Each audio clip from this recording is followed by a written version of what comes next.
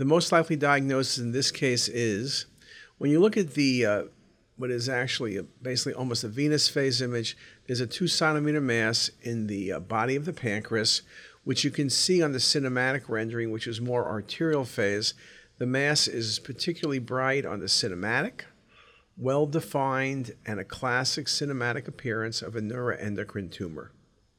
Neuroendocrine tumors are typically hypervascular, but not always. They can be somewhat cystic, can have some rim enhancement, but typically the smaller ones, solid, hypervascular, and very well defined, as this case was.